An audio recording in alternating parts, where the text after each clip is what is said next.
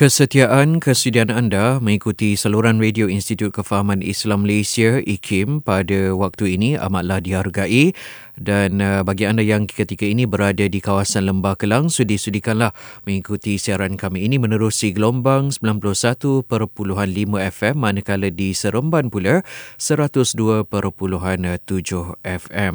Rancangan Bicara Adab kita masih lagi bersiaran untuk malam ini, disiarkan di Radio IKIM setiap hari Selasa bermula pada pukul 9 malam. Dan sekali lagi sukacita saya memperkenalkan tetamu undangan Sabah Minggu kita akan bersama dengannya untuk rancangan berbentuk ilmu ini, Al-Fadhil Ustaz Ahmad Salahuddin Harun. Terima kasih Ustaz kerana sudi bersama-sama dengan para pendengar pada minggu ini, minggu yang ketiga dalam bulan November.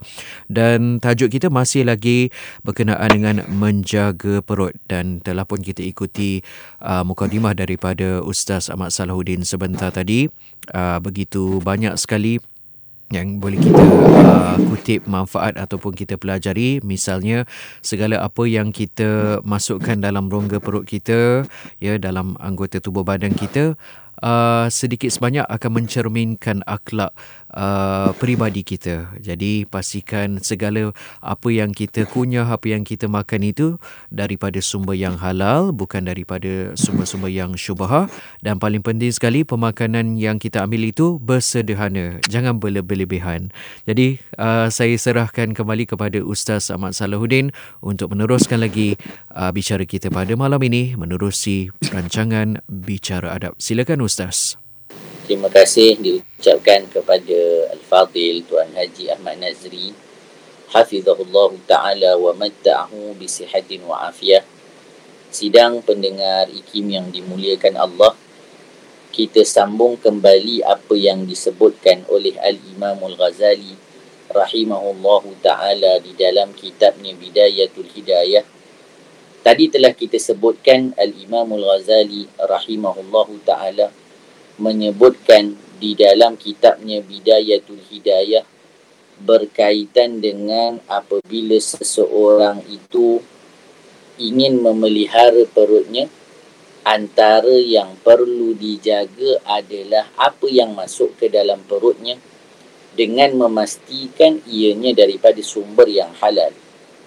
Dan telah kita sebutkan kenapa perlu kita jaga diri kita daripada memakan sesuatu yang haram ataupun syubhah dengan perkara-perkara yang telah kita sebutkan tadi.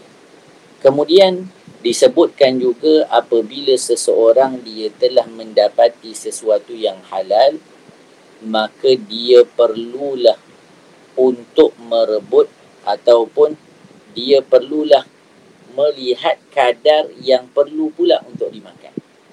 Jangan kira bila kita kata, ni halal ni, jadi kita makan semua. Tak kira lah sampai kadar mana. Maka disebutkan apa? Bila kita dah dapat jaga diri kita daripada memakan makanan yang haram, maksudnya kita dah tak makan makanan yang haram, apa peringkat seterusnya? Kita kena hadkan makanan kita supaya jangan kita makan sampai kenyang. Maka di dalam perkara ini Syekh Nawawi Al-Bantani rahimahullahu ta'ala menyebutkan bahawasanya untuk tingkatan-tingkatan makan itu ada 7 tingkatan. Kita nak makan ni, kita nak tengok kita ni dekat peringkat mana. Maka disebutkan oleh Syekh Nawawi Al-Bantani rahimahullahu ta'ala di dalam syarahnya Maraqil Ubudiyah, beliau sebutkan peringkat-peringkat makan ni ada 7. Yang pertama, seseorang itu dia makan apa yang terhasil nyawanya sahaja dengannya. Maksudnya dia makan kadar untuk hidup je. Dapat hidup sahaja sudah memadai bagi dirinya. Ada orang dia makan kadar makannya itu memadai untuk dia makan dan dia boleh melaksanakan sembahyang sebagai kewajipan. Maksudnya masih kadarnya tak banyak lah. Yang seterusnya disebutkan peringkat yang ketiga, ada orang yang dia makan yang mana makan itu dapat bantu dia untuk melaksanakan puasa puasa-puasa sunat dan juga sembahyang sunat secara berdiri. Ni lebih lagi maksudnya. Makannya itu sampai dia mampu untuk menambah pula yang sunat-sunat dalam ibadahnya. Yang keempat, ada orang yang dia makan untuk menegakkan tulang sulbinya. Maksudnya tulang empat kerat dia untuk mencari rezeki. Maksudnya para ulama sebut ini adalah kategori kenyang-kenyang yang syarak. Yang maknanya kalau kita makan macam ni kadarnya, maka bolehlah kita makan. Dianjurkanlah macam ni. Yang makan hanya 1/3 daripada perut dah diisi ni.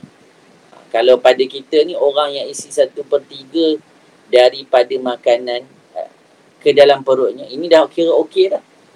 Tapi kalau dalam tingkatan-tingkatan ni, dia berada pada tingkatan kelima. Allahumma salli ala sayyidina Muhammadin wa ala alihi wa sahbihi wa barik wa sallim.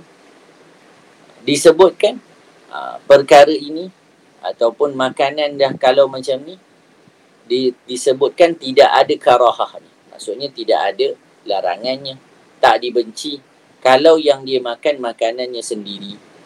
Tapi dia telah lebih daripada kadar dah. Kalau pada peringkat yang kelima.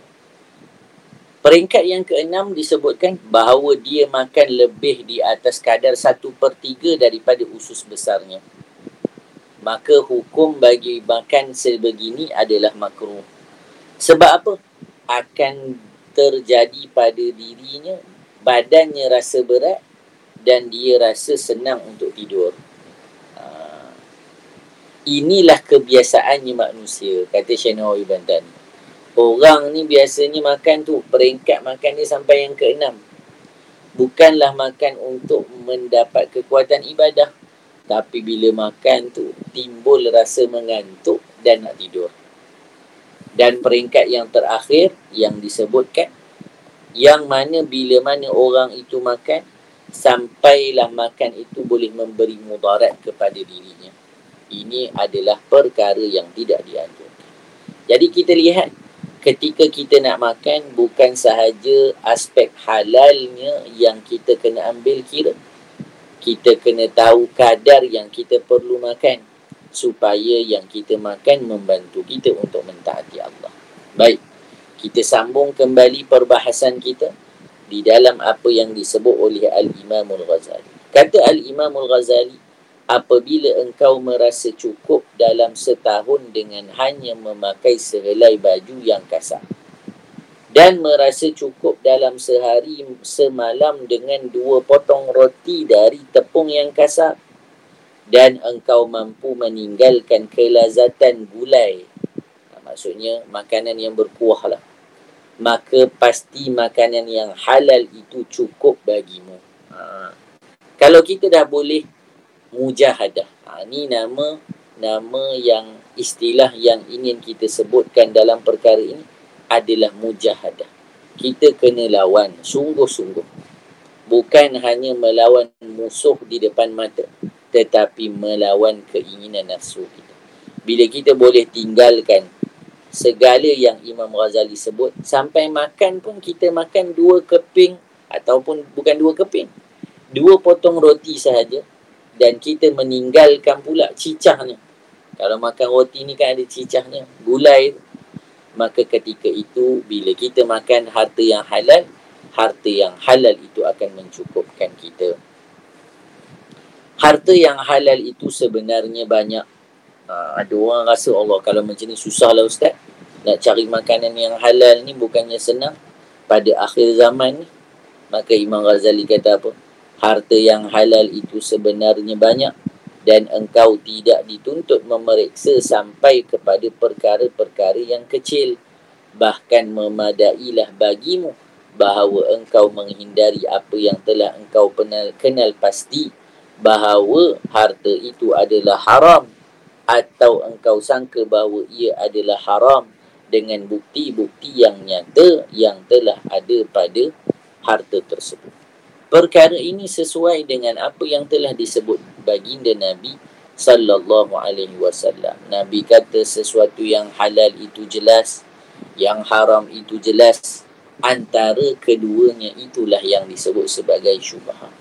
Kalau kita nak makan makanan sesuatu, maka bukannya kita kena tanya pada dia, encik, ayam encik ni sembelih ke tidak? Encik pakai minyak ni jenama apa? Tak perlu sampai macam tu kita tanya. Itu kita yang memberatkan diri kita sendiri. Maka sebab itu Nabi sebut dalam hadis yang lain, rosaknya, binasanya umat pada zaman dahulu kerana mereka banyak bertanya. Tanya sampai tanya tu tak sepatutnya. Maka cukup apabila kita melihat sesuatu dengan kita melakukan ataupun kita buat inspection, cek secara umumnya. Ada logo JAKIM, tu yang pertama. Tu syarat utama lah. Yang kedua, tengok siapa yang jualnya, bagaimana caranya, bagaimana, di mana kedudukannya, siapa je yang datang, apa yang diletakkan di dalam kedainya. Semua itu boleh kita lihat. Tak perlu sampai pergi ke dapur, tengok sampai ke dapur dan sebagainya. Maka kalaulah kita lihat dan perkara itu memberatkan kita, tinggalkan. Makanlah di rumah kita yang kita yakin akan kebersihannya dan kehalalannya. Baik. Kemudian kata Al-Imam Al-Ghazali, ada pun harta yang sudah nyata haramnya, maka hal ini sudah tidak perlu diterangkan lagi. Tak perlu tanya dah, Ustaz kalau yang haram ni macam mana? Secara terus ditinggalkan. Secara terus kita tinggalkan. Maksudnya apa? Kan di dalam hadis Nabi sebut, bila kita diperintahkan melakukan sesuatu, kita lakukan semampu kita. Tetapi bila perkara yang dilarang, maka tinggalkan terus. Tak perlu lagi kita tanya macam mana, tak perlu lagi kita bicarakan.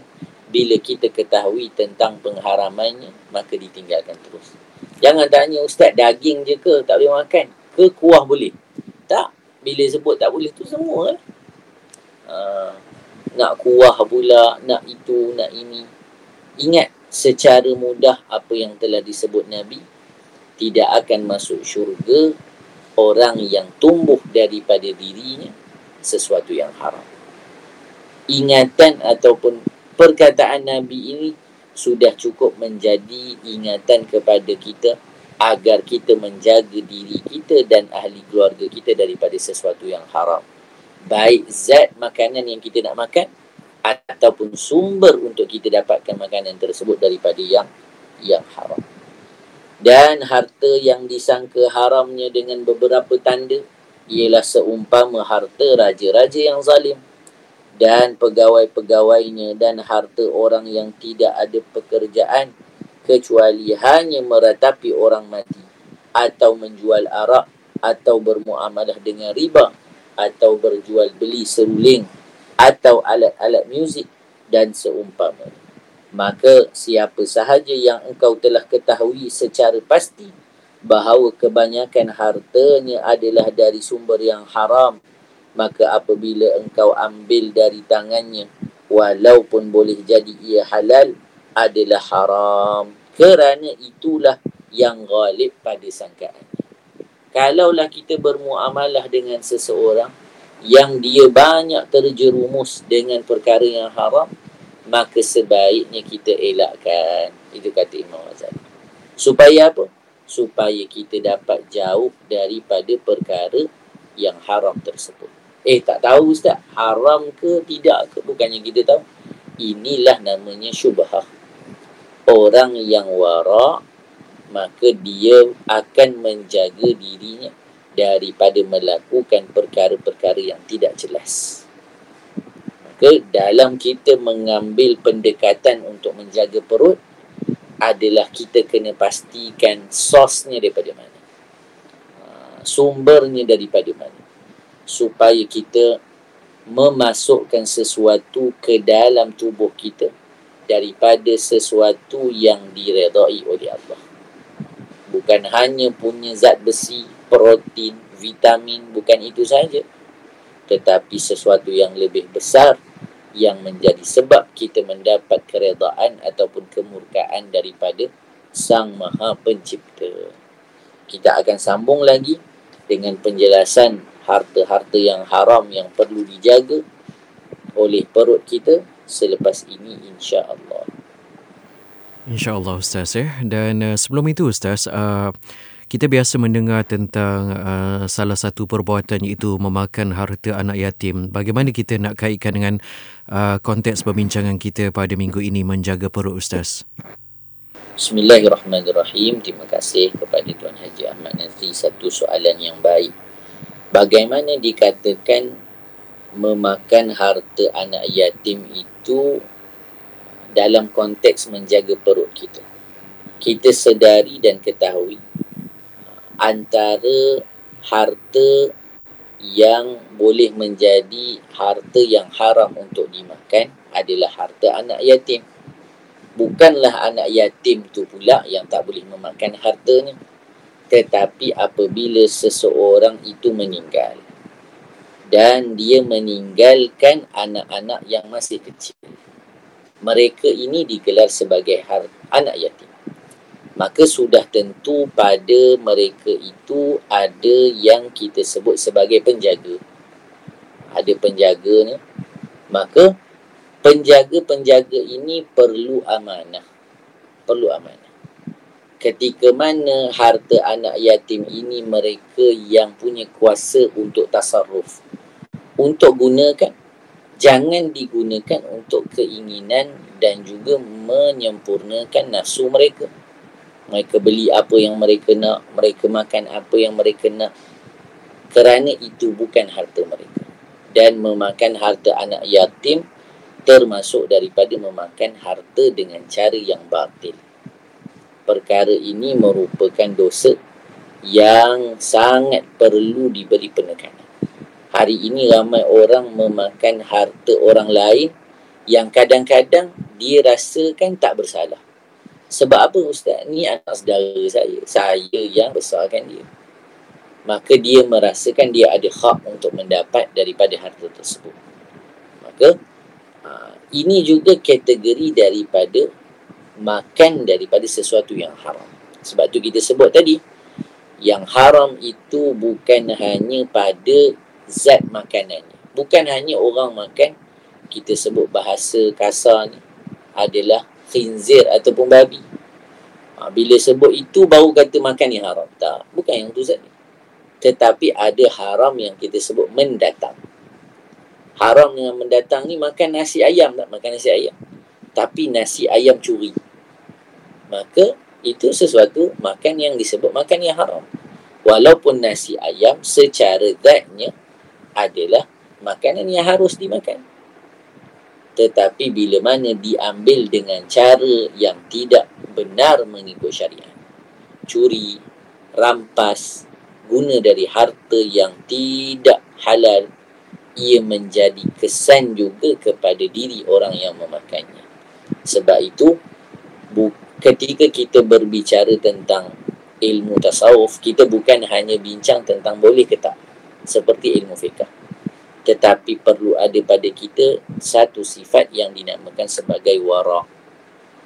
Wara' ni kena berhati-hati. Kena berhati-hati pada perkara yang harus. Bukan berhati-hati pada perkara yang haram. Haram memang tak boleh buat dah. Sekarang kita cerita pada perkara-perkara yang asalnya harus, juga kita jaga supaya kita tidak melampaui batas. Wallahu a'lam. Baiklah Ustaz, terima kasih atas penerangan yang cukup jelas disampaikan sebentar tadi. Dalam erti kata lain, saudara, apabila kita berbicara tentang pemakanan, bukan saja kita melihat kepada kelebihan ramuan makanan itu sendiri dari segi nutrisinya, dari segi zatnya, tetapi sumbernya dari mana. Sebaik-baiknya sumber datang daripada halalan thayyiban, halal lagi bersih, ya Ustaz. Jadi kita akan kembali selepas ini untuk rancangan Bicara Adab. Kepada para pendengar, terus setia bersama Radio Institut Kefahaman Islam Malaysia, IKIM, Inspirasi Inforia Islami.